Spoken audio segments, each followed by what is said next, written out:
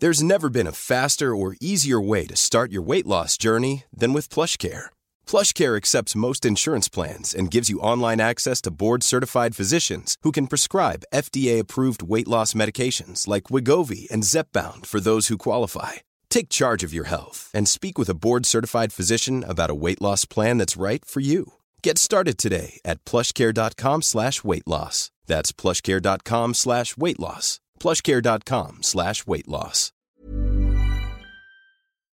This is a Virgin Media Originals podcast series. Hello and welcome to The Tonight Show. Fresh doubt has been cast on the relaxing of most of the remaining COVID-19 restrictions on Irish society as planned on October 22nd. Minister for European Affairs Thomas Byrne, Sinn Féin TD Matt Carthy, Professor Kingston Mills and the Restaurants Association's Adrian Cummins are here to discuss. Britain's Brexit Minister David Frost will travel to Brussels tomorrow for talks with his European Union counterpart. And later, we review the big news stories of the week. Get in touch on Twitter on our hashtag TonightVMTV.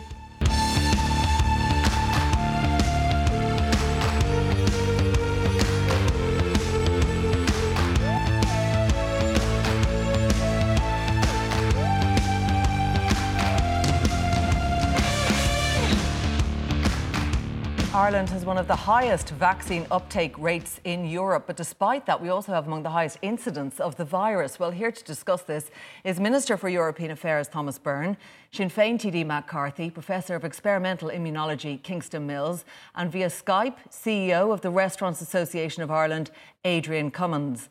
And of course, that all is potentially affecting the reopening, full reopening of society on October 22nd. So I want to come to you first on this, Kingston. Essentially, people are wondering, how has it come to this? We had 2,066 cases yesterday, 1,627 cases today, but crucially, those hospital numbers are up and the ICU numbers are up. And all of that is playing into these fears that we won't be able to open up as planned next week.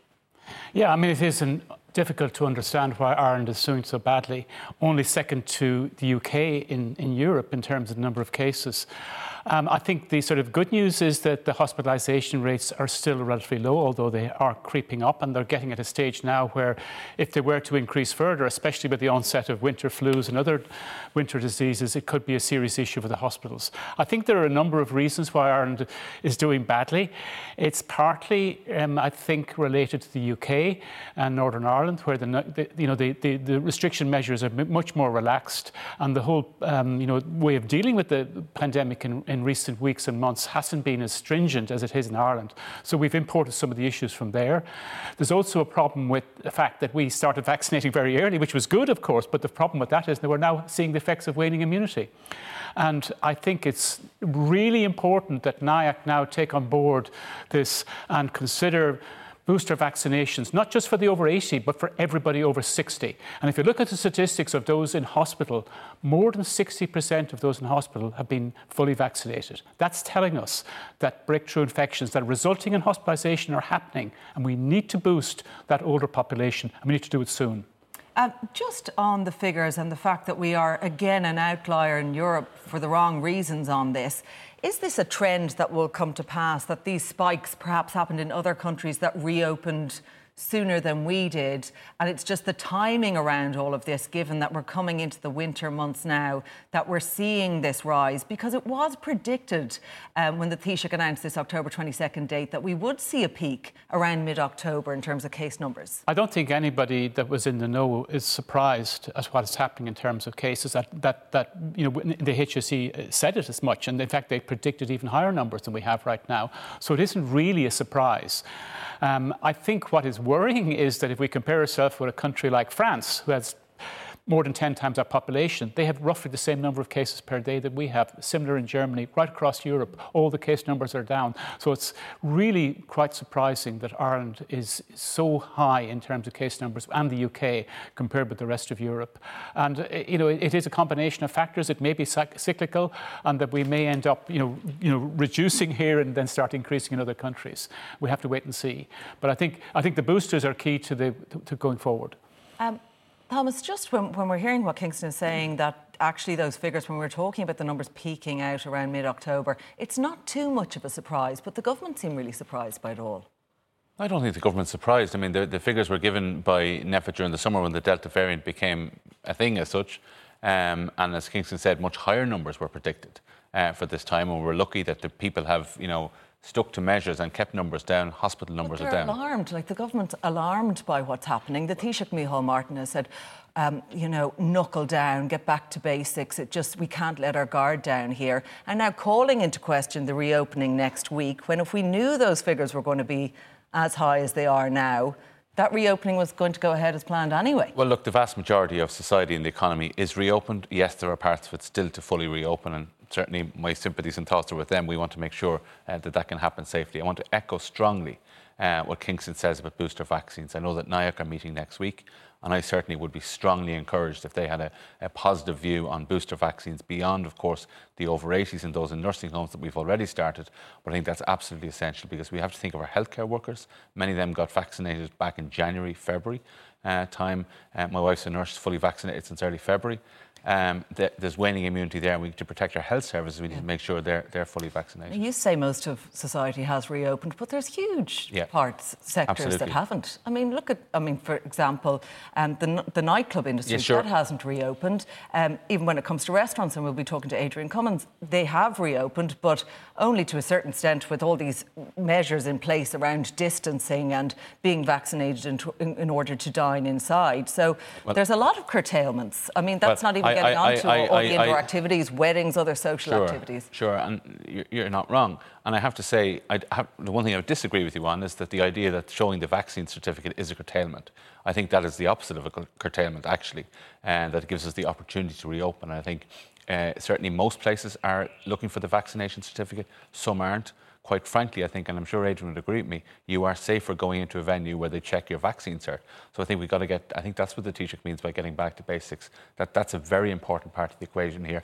There is a small percentage of people who aren't vaccinated. They have a much greater chance of entering hospital and entering ICU despite the numbers. And I think they really need to seriously consider whether they should get vaccinated now in the coming weeks. Vaccination centres are all still open, it's still available, and they should get vaccinated. Matt Carthy, there's a big push, we're hearing it, all the messaging is around that 370,000 odd who haven't been vaccinated and urging them really to get vaccinated in this case. But isn't it really just a symptom of our health service, the fact that we can't reopen as planned because of 400 plus people in hospital? Nobody wants to see people in hospital, but nonetheless, it's a symptom of the fact that our health system can't actually cope in this instance. Yes, and just to begin, I want to join in all of those calls that are encouraging those people who aren't yet vaccinated to do so. Now, I'm not sure what proportion of them will listen to politicians at this stage asking them, but nevertheless, I think it is crucially important. We have seen that the vaccines work. The fact that we have come to a point now where so much of society is opened up is down to people listening to the public health advice from day one. The truth of the matter is, since the very outset, the huge gaps within our health services have been exposed. We'll all remember the drive to flatten the curve. It was because there was a recognition that our health services were historically under-resourced. It's amazing, I have to say, that this week there wasn't an additional acute bed above what had already been committed to delivered in the budget. 19 additional ICU beds, not enough. There is fundamental deficiencies within our health services. We know that. We've seen all the stories in relation to the Sláinte Care implementation. We have to, as a society, learn the mistakes that were clearly exposed. I just want to get Kingston in on this, just on the issue of our hospital system. Is that the real issue here with regard to reopening? Yes, there are that number of people who remain unvaccinated fully or vaccinated at all. But in essence, you're going to have that in every society. But it's that the hospitals can't cope with this surge. Yeah, I mean, I think the issue is that 11% of our population is not vaccinated, and 70% of the people in ICUs are not vaccinated. So the risks of getting very severe disease, going into ICU and dying, are higher for the unvaccinated. And if the breakthrough infections continue, and no doubt they will increase, then we're going to put the system under further pressure. And with winter flus arriving, that's going to add to the problem. So I can foresee if we don't, if we ease restrictions and the COVID cert, I completely agree. We've got to maintain the COVID cert for access to entertainment. And in fact, I would say we have to extend the use of the COVID cert to allow people into nightclubs, to allow people into lecture theatres in universities. If we would currently have a situation where a student can go into a pub, has to show their COVID cert, but doesn't have to show it going into a lecture.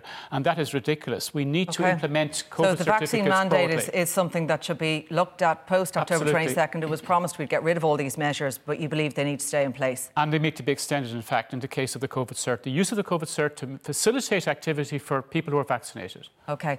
Thomas, briefly. Yeah, I just agree with that last point. As Minister for European Affairs, I'm going to events in Brussels and France and places like that. The use of the COVID cert in those countries is actually far more extensive than we have here ourselves. What I'd say about the health service, yes, it was under pressure and is under pressure, but that's the same in every country. There's not a single country in the world that wasn't trying to keep case numbers down to keep pressure off the hospital. But we do have they've hugely higher case numbers in the UK and everything's reopened. I know, but they still have because huge pressures. They've capacity. But they've also they've capacity, but they seem to have accepted at various points that some deaths are acceptable. I mean, we're trying to keep people alive as best we can in this country. OK. Listen, I want to bring Adrian Cummins in here. Adrian, from your point of view, 8 days out, will any potential decision not to reopen fully, what will that mean for restaurants and venues around the country? Well, for our hospitality across the entire country, it will have a devastating blow for us.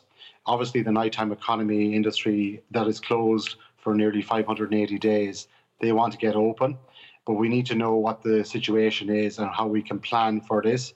We want to protect the nation's health. If the COVID passport is extended, we accept that in order to keep businesses open and to allow businesses trade as normal. But we need to get back to normal pre-COVID trading environment, normal trading hours, so that we can get staff fully back to work and get our businesses operationalised in a viable capacity into the future. What about government engagement on this? As I said, we're just a week out, essentially, from the reopening. Have you been talking to government officials about the thinking on this and what could happen for restaurants and around those reopening plans? Well, we've been in this situation before where we awaited the NPHET guidelines. We called for early intervention by the government and a direct line of communication from the government. We want to have that opened now with immediate effect in terms of guidelines and how we can operate our businesses and what the government's thinking is around that.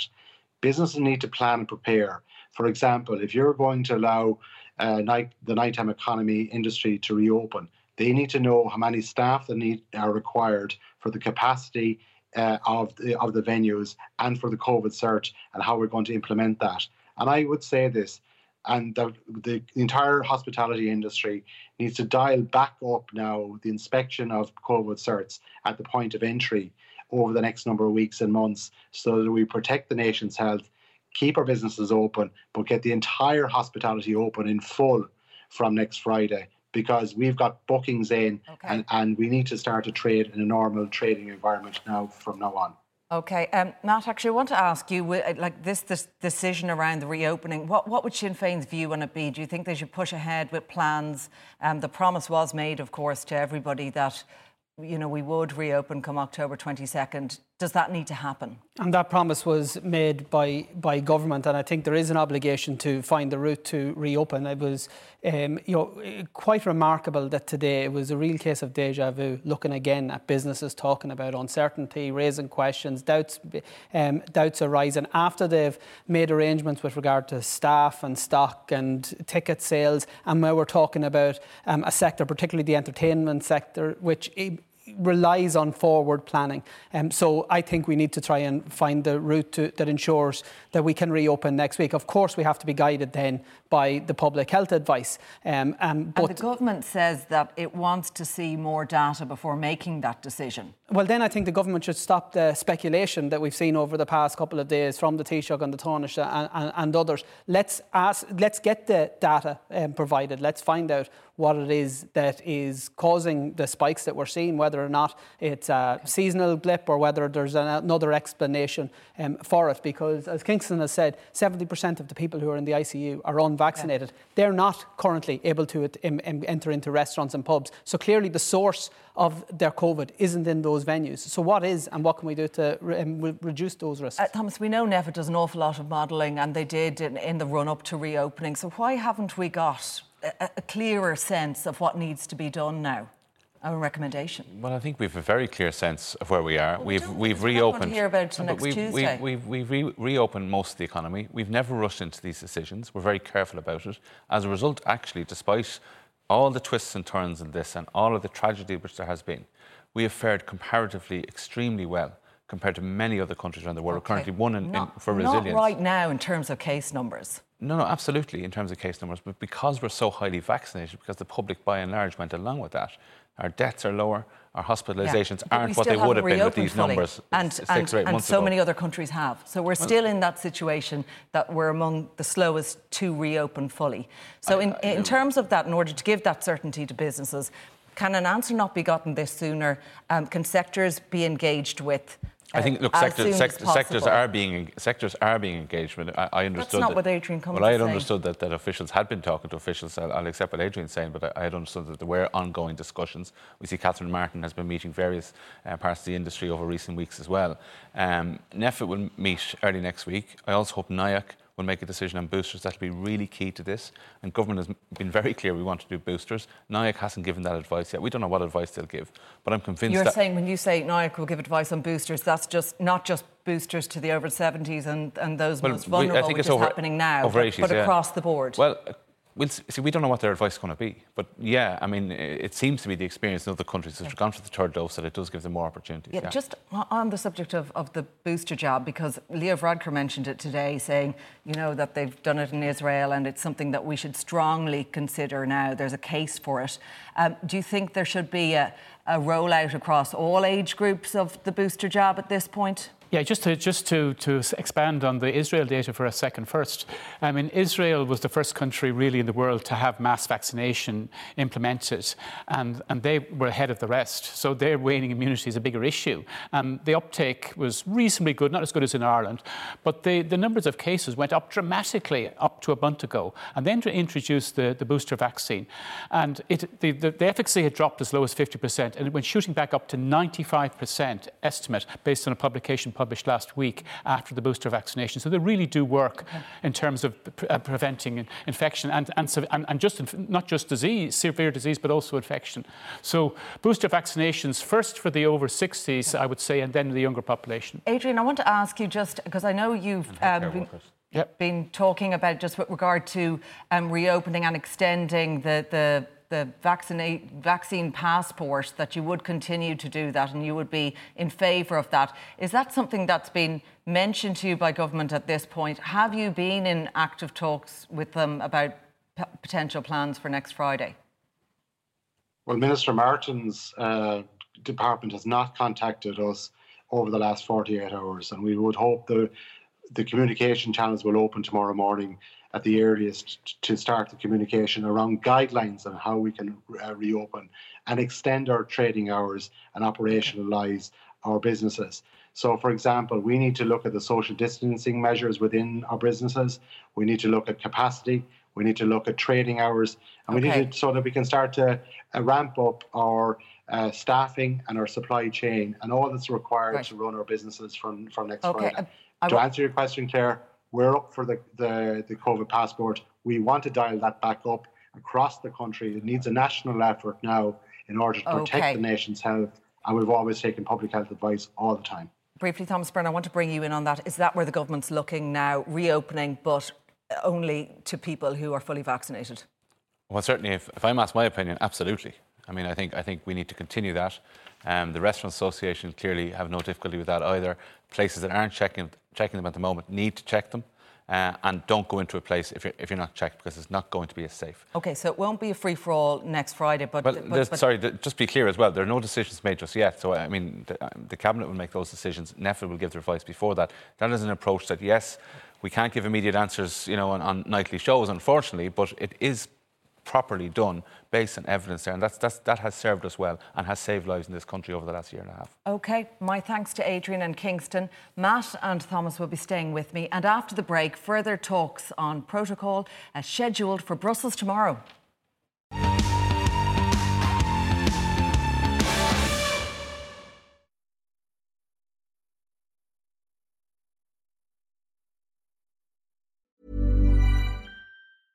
It's that time of the year. Your vacation is coming up. You can already hear the beach waves, feel the warm breeze, relax, and think about work. You really, really want it all to work out while you're away. Monday.com gives you and the team that peace of mind. When all work is on one platform and everyone's in sync, things just flow. Wherever you are, tap the banner to go to Monday.com. Ryan Reynolds here from Mint Mobile. With the price of just about everything going up during inflation, we thought we'd bring our prices down. So to help us, we brought in a reverse auctioneer, which is apparently a thing. Mint Mobile Unlimited Premium Wireless. How to get 30, 30, bit to get 30, bit to get 20, 20, 20, bit to get 20, 20, bit to get 15, 15, 15, 15, just $15 a month? Sold! Give it a try at mintmobile.com/switch. $45 up front for 3 months plus taxes and fees. Promo rate for new customers for limited time. Unlimited more than 40 gigabytes per month. Slows full terms at mintmobile.com.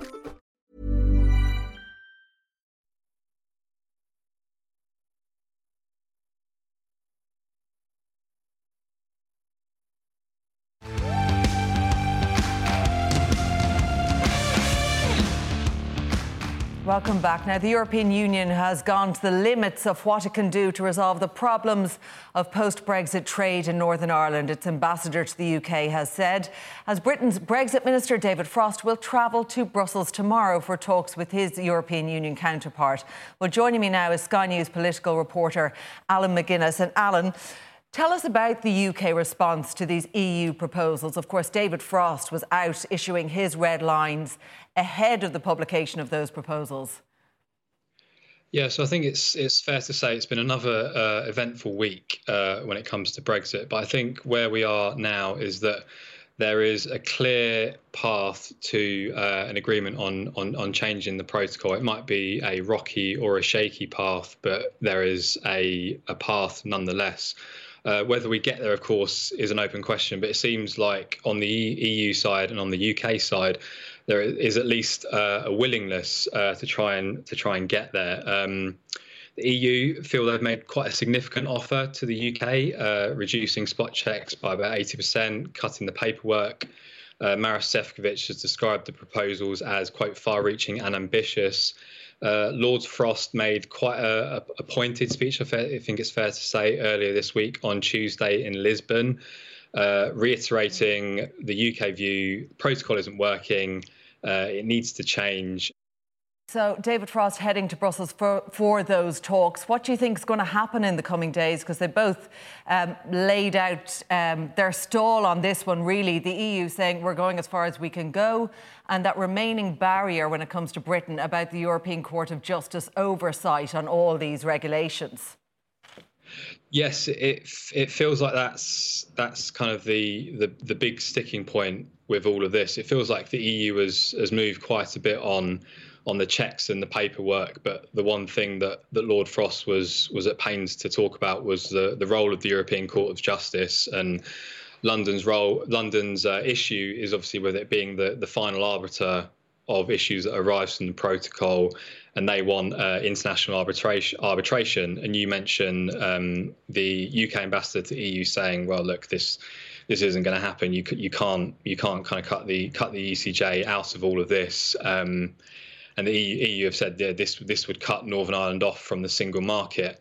So I think in the days to come, it would be very interesting to watch how firm, how permanent a red line this is for the UK, or whether it will be smudged somewhat. I think we've had various ministers on Sky News in recent days, and they have not necessarily gone as far as Lord Frost in saying, look, this is a definitive red line. They've said it's a major issue, but they haven't necessarily gone quite as far as he has. So it will be interesting to see if there's any movement on that, whether there's any backing down from either side. But yeah, that feels like the main sticking point. OK, and briefly, Alan, just on Britain's global reputation of being able to do a deal and stick to that deal, it's certainly been criticised here in Ireland and around the EU. Eyes are looking on Britain on this one. How's it all going down, the fact that they make an arrangement and then Dominic Cummings even admitting that they were always going to break the protocol? Yes, there's been quite a lot of blowback and quite a lot of reaction, in particular, as you say, to the Dominic Cummings tweet. There's been, I think it's fair to say, a sort of relatively rocky week in terms of UK-Ireland relations. Simon Coveney and Lord Frost almost kind of trading barbs on Twitter, and also Leo Varadkar making the point in reaction to what Dominic Cummings said that, well, look, if the UK, all these countries that are potentially doing trade deals with the UK, if they're going to not potentially stick to their word, and Dominic Cummings saying that, look, we just agreed to this and we were always going to try and change it once we won the election. That feels like it's been quite a revelation, one of many from Dominic Cummings so far. So it'd be interesting to see what happens in the days and weeks to come of what the reaction is to that. All right, there we leave it. Alan McGuinness of Sky News, thanks for joining us tonight. Thank you. Now, Fianna Fáil's Thomas Byrne and Sinn Féin's Matt Carthy are still here, and I'm joined by News Talk Breakfast presenter Shane Coleman. You're very welcome along, Shane. I want to come to you first on this, Thomas Byrne. This is really a big win for the UK. They shouted and it worked. Oh, I think it's a big win for Northern Ireland. I mean, the only reason the European Union is doing this really is to try and deal with the issues that have been addressed and the exact issues that have been addressed by business and traders in Northern Ireland. That's a really important issue for them. A deal was come to, and essentially David Frost went and threw his toys out of the pram, and the EU came up with another set of proposals that, are a big turnaround on what was originally arranged and signed up to. Well, the protocol is still there, and the protocol is binding, legally binding. It's a question of how the protocol is operated by the European Union in practice. Maroš Šefčovič himself went to Northern Ireland. He listened to business, listened to traders, and got support for an approach around the European Union, which is obviously something very, very important to do and difficult to do at times as well. And what I'm hearing from European Union colleagues is that they're very concerned about the situation in Northern Ireland, and they want to make sure that they went the extra mile to make sure that we could satisfy the concerns in Northern Ireland, protect the peace, make sure there's no hard border on the island. And that's been the clear objective. So this shouldn't be about who's winning, who's losing. It should be, are we protecting the peace in Northern Ireland? Are we making sure there's no hard border on the island? OK. Are Sinn Féin happy with that, with the new proposals around this, the easing of checks and the arrangement that has been come to? Should Britain be prepared to agree to it? Yeah, so our position has always been we want as seamless as possible trade between all parts of Ireland and all parts of Britain. Obviously, that could only happen when both islands are in the European Union. Britain left. So any divergence that's there, any need for any regulatory measures, east-west, north-south, or whatever the case may be, is because of that decision to leave. I have to say, I think Commissioner Šefčovič's proposals in one way are calling Britain's bluff, if you like, because we set out in very clear terms a mechanism by which all of the stated concerns that were raised by the British government and also by unionist parties have actually been addressed. Now, we've seen already an attempt to shift the goalposts with the introduction only this week of the ECJ. It's very interesting. No unionist politician mentioned the ECJ at all in terms of their difficulties with the protocol until David Frost did this week. So there is an attempt to shift, but I have to say, and this is can almost be stated as a fact now. See, when it comes to manufacturers, farmers, small businesses, communities across the north, they believe that the EU went further than they even expected or could have anticipated, and they want this to be now locked in because this gives them and all of us an opportunity to actually restore a proper trading relationship and get on with business, which is what they want to do. Interesting, though, that one, Shane, on the European Court of Justice. Yes, it didn't come up as an issue before, but we definitely heard Jeffrey Donaldson saying today that they're not happy with these new proposals, as in around that issue of oversight. So it is going to be a political stumbling block. Oh, it is. Well, I mean, I read Newton Emerson today in the Irish Times. He says unionist politicians have been raising it for the last year. I have to admit, I don't remember them doing it. I didn't notice them doing it. Interesting, Matt says it's a game of bluff being played by the EU. That's grand when you're playing poker against a rational player. The problem is we're not playing poker with a rational player. Boris Johnson's quite happy to throw the whole pot at everything. And the big worry, and we don't know if this is the case, but the big worry is Boris Johnson likes chaos, wants chaos, that this plays into his hands. He needs the bogeyman of the EU, and that he's using Northern Ireland as a pawn in that. Now, we don't ultimately know if that is the case, and maybe he'll blink ultimately. He did 2 years ago, thankfully. But it is kind of frightening. Yeah, because the question is this all a big power play? Because Northern Ireland never came up during the Brexit campaign. No one cared then. Does anyone really care now? Boris Johnson doesn't care about Northern Ireland. The one thing I do agree, or I do believe from Cummings, whether or not all he's saying is true, but he's absolutely right. Boris Johnson hasn't a clue what the protocol is, doesn't understand it as much as the man in the street.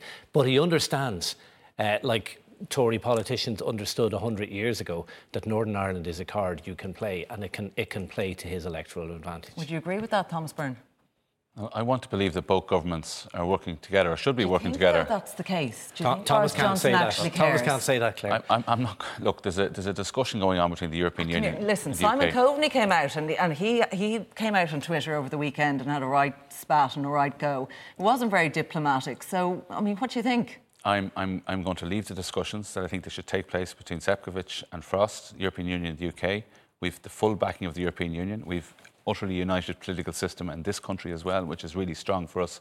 And when we go to Europe, they've given us our full backing right around Europe. It's incredible. If we hear what people are saying. But on that issue, OK, so the European Courts of Justice is now... entirely theoretical, by the way. There are so few cases before the European Courts of Justice affecting the single market for goods, which, don't forget, is what the protocol effectively gives to Northern Ireland. There are so few cases across Europe there. This is not something that I could ever imagine arising in Northern Ireland. So it's entirely theoretical. then if that is resolved in some way, will there be something else? I can't say that. I wish. That's the problem with this discussion. There's a cohort within the Tory party that are playing to a hardline unionist agenda. The difficulty is, speaking of bluffs, their agenda was always to put in place a hardening of the border in this country. What happened was that they ended up with a situation where, thankfully, the European Union came to a position that they recognised the dangers that would provide economically, politically and socially to the entire island of Ireland and also to the EU single market. So that's where the protocol came from. That is why most people, from whatever background, North and South, support it. We did hear it said today by Mary Lou McDonald that this, the majority of people on this island are happy with the protocol and with the arrangement, and we see DUP and unionist concerns being set aside here by Matt and others, and many others. Do you think they have a case that they have felt that it has been tough on them and these changes had to be made? Oh, I can understand why unionists don't like the protocol, because politics follows economics, and there is no doubt about it that because of the protocol you are seeing a shift from trade from west-east to north-south. I can absolutely... And that's going pretty well. It is going, and arguably... the single market, that's also pretty good. Arguably, if you're a unionist, arguably going too well, because, as I say, politics follows economics. I can understand why they don't like it. And that's why I do think it's important that Jeffrey Donaldson gets something. I think, unlike Boris Johnson, I think Jeffrey Donaldson actually does want to compromise here. But he has to watch his other side. He has to watch he isn't outflanked by others in the unionist and loyalist community. So somehow we've got to get a deal that Jeffrey Donaldson can sell to loyalist unionist voters. That's easier said than done, though. What do you think? I referred there to Simon Coveney on Twitter at the weekend. What do you think of the way that went and that played out?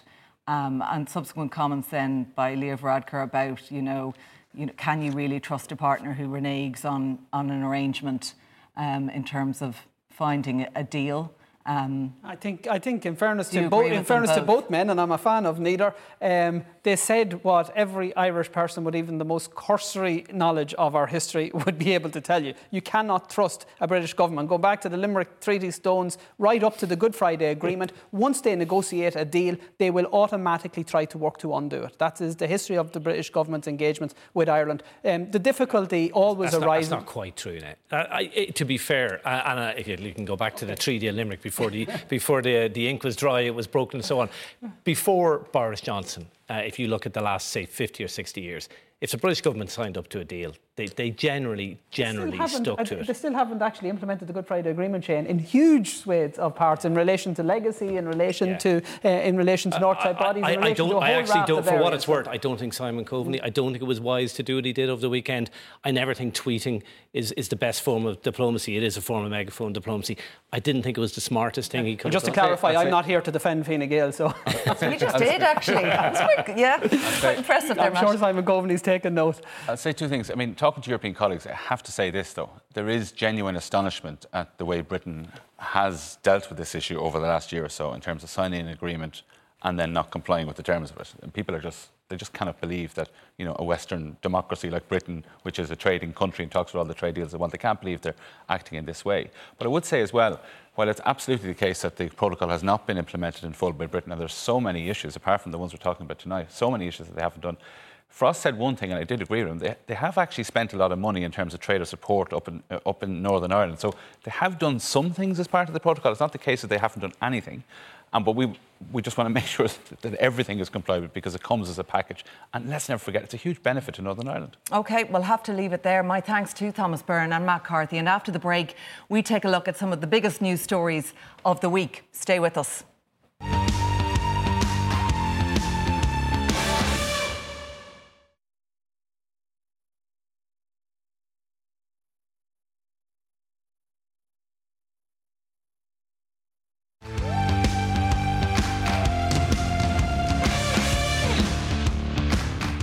Welcome back now. It's been a busy week in news, and here with me in studio to talk about some of the biggest stories that make headlines this week is Irish Daily Star news reporter Laura Colgan, founder and CEO of Goss.ie Alexandra Ryan, and News Talk Breakfast presenter Shane Coleman is still with us. You're all very welcome along. A big story today. Obviously, we had the budget this week. That was a big one. But we also had Owen Keegan, Chief Executive of Dublin City Council, and when we talk about the housing crisis, really putting his foot in it and causing a lot of offence to many people around a letter he sent to UCD Students' Union saying that the Students' Union should become property developers if they want to help solve their accommodation crisis. We know he apologised. He said it was a sarcastic comment, but it really brought heat on the subject and heat on him as well, Laura. Totally. I think, Owen Keegan has been the Chief Executive of Dublin City Council for 8 years now, and so nobody should understand the scale of the housing crisis better than he does. I think, he just kind of apologised and said his comment was sarcastic. I don't think anybody who's struggling with rent or is living in overcrowded conditions really saw the funny side of it. I think, he's facing calls to resign. He has said that he won't resign, but really, I suppose you would kind of question the culture about whether, he really is looking to maybe put an end to the housing crisis in Dublin. And I think, as a representative of the local authority, he kind of owes it to the people, living in the area to maybe treat them with a bit more care and compassion and realise that the housing crisis is, not just a political issue. It, really is a day-to-day issue for people's lives, and it's really not something to joke about. Ali, when people saw those comments, they were pretty shocked and surprised. Given the climate we're living in, given the rental crisis and the difficulties that students are facing, being able to go to college, being able to feed themselves through the college term and being able to find somewhere to actually sleep at night. Yeah, and also, if it was a sarcastic comment, now is not the time for sarcasm. I feel like the next thing that's going to come out is should homeless people learn how to construct their own homes? It's just ridiculous. It's not how you tackle a problem, telling a students' union to find a way to become property developers. It's actually been really shocking for me to see the stories that are happening at the moment. I know a lot of people that would be friends of college students, and in UL in particular, I know there's a few people literally living in Kilmurray Lodge Hotel right next to the university because they cannot afford accommodation. And then everyone would have seen that viral tweet a few weeks ago where one of the food banks had to close. Like, they'd never had such a demand before. Like, this isn't one or two students are slightly struggling. This is genuinely a really, really serious problem. Again, not the time for any sort of joke around it. And it was a bit disappointing to see the budget come out and there to be absolutely no mention. I know there's a few little things about young people, but no mention about the crisis in terms of accommodation for students. And I do think the housing crisis and student accommodation should be two very separate things, because if we want our young people to be educated and go to third level education, we have to help them get there. There has to be a support system. The rents should be way, way less than what they are. Shane, what was the thinking about Eoin Keegan's comments there? Like, why would listen, you have done that? Come on. I think we've lost a run for ourselves about this story. I completely disagree with all of this. It was a throwaway comment. He probably shouldn't have made it. But seriously, so what? Are we so fragile now that we can't take a sarcastic comment? I mean, he had a point. If the Students' Union felt so strongly about it, why didn't they object? Why didn't they actually object when they could have? Object and becoming a property developer are two very separate things. No, but why didn't they? I think that's a fair question. But OK, he probably shouldn't have used that term. But are we really that sensitive that a sarcastic comment at the end of an exchange of letters... If I was 19 in a hotel room sleeping there because I had nowhere to live, I would take offence. His point was, and maybe it was a slightly trite one, the way you make it sound with all this profiteering and everyone making huge amounts of money, he said, why don't you go into it yourself? He probably shouldn't have said it. But let's get real here. Are we seriously calling for him to resign over this? Is that where we are now? I mean, ministers were queuing up to give him a kicking over the last few days. It's actually, it amazes me nowadays. It is open season on public servants. And like Eoin Keegan, I don't agree with him on everything. I think he's a really, really fine public servant. And you know what? I'm not going to sit here and join in the people trampling all over him. Probably shouldn't have said it. Let's grow up. Yeah, I'm against cancel culture as well, but this is literally his job. So fair enough. I'm not saying he should resign, but come out and fix the problem, not send a letter with a line of sarcasm in it. I'm not sure it's Eoin Keegan's job to fix the problem with student accommodation. No, but to send a correspondence like that, I mean, his role... Was it the smartest thing he ever did? No. Is it remotely a big deal? I would think not. I don't think it's a fireable offence, but... Something needs to happen. He's apologised as well. And I do feel very sorry for students right now. It's crazy. Yeah.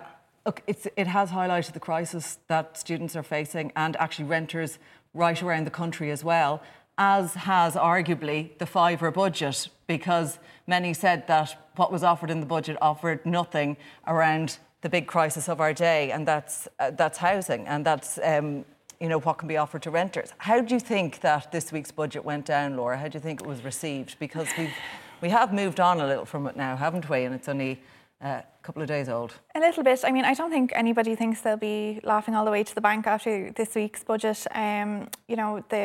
I suppose the government was trying to pitch this as a giveaway budget, at least a fiver for everybody.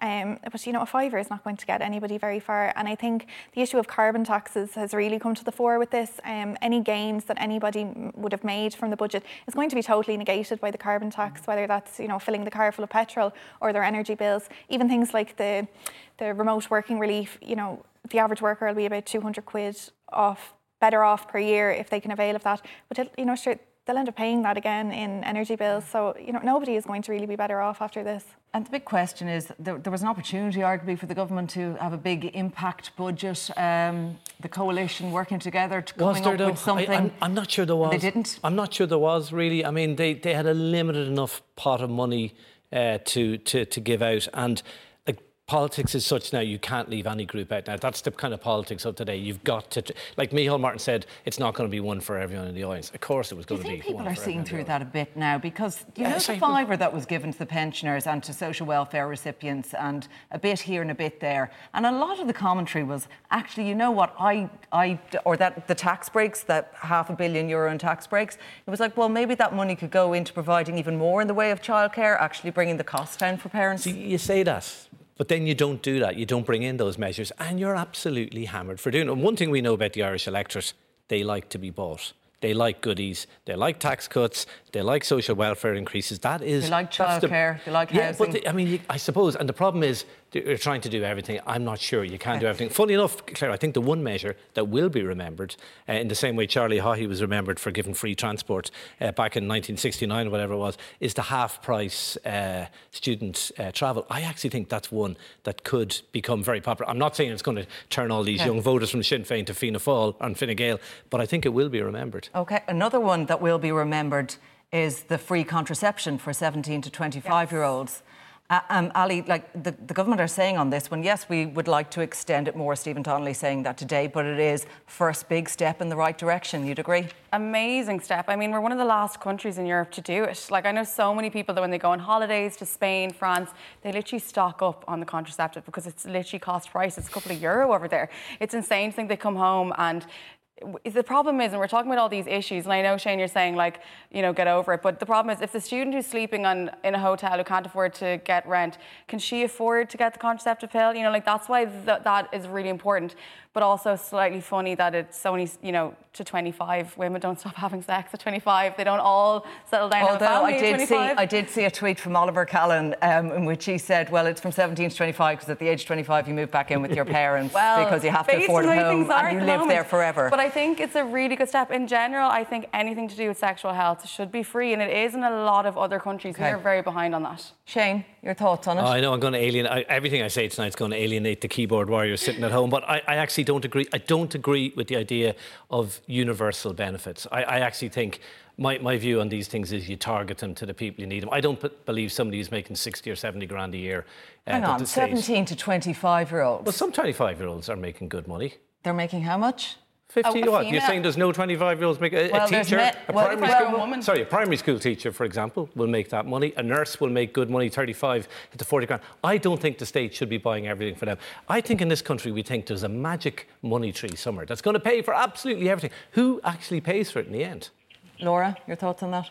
Yeah, I think Shane is forgetting, you know, it's a women's health package. It's not only a sexual health package. There's also things to, you know, things like a fund for sanitary products to tackle period poverty and things like that. So I think, you know, the free contraception is what everyone's thinking about, but it's actually a women's health package and it's long overdue. And like Ali said, you know, women have these issues long after the age of 25. So it's a first step and long may it continue. I take it you wouldn't be in favour of it going beyond the age of 25 and for it's not other people and others who can't afford contraception. It's not the fact that it's about women's health or this specific issue. I just don't believe, and the same with child benefit, I don't believe with universal social. I think people who are well off don't need that help from the state, and I think you're actually taking from the people who do need it when you do things like that, however popular, however right on, however trendy they are. OK. Laura, big one, decisions for government to make around those COVID figures and the issue of reopening next week.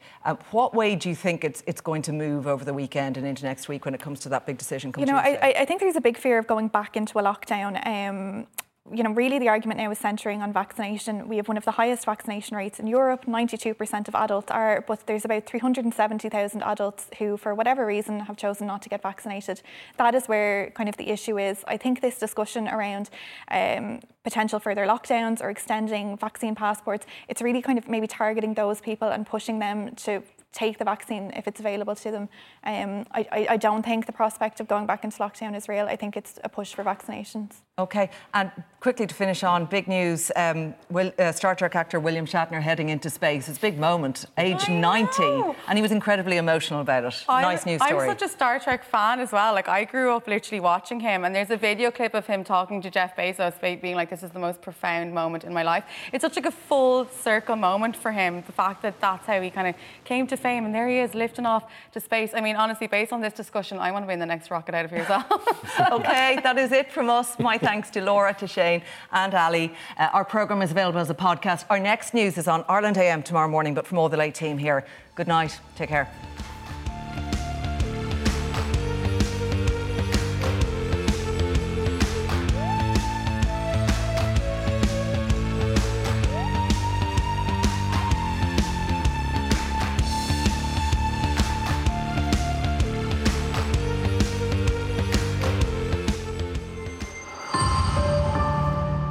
This is a Virgin Media Originals podcast series.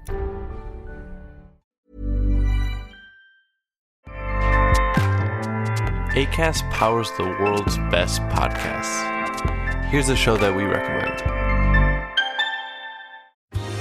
Are you a reality TV junkie? Do you ever think, dang, I wish I had someone to talk to about all the trash TV that I watch? Well, look no further, garbage lover, because Reality Gaze is a podcast for you. Hello, I'm Maddie. And I'm Poodle, and we're the Reality Gaze. We talk about all your favorite unscripted shows like The Golden Bachelor, Love is Blind, and TLC's big, messy behemoth, 90 Day Fiancé. And if you're driving to work, folding laundry, or just pretending to listen to your husband talk about sports, just put on the pod, and you've instantly got two gay besties spilling all the tea and reading these people for filth. So come at us, y'all. Find Reality Gaze wherever you listen to podcasts.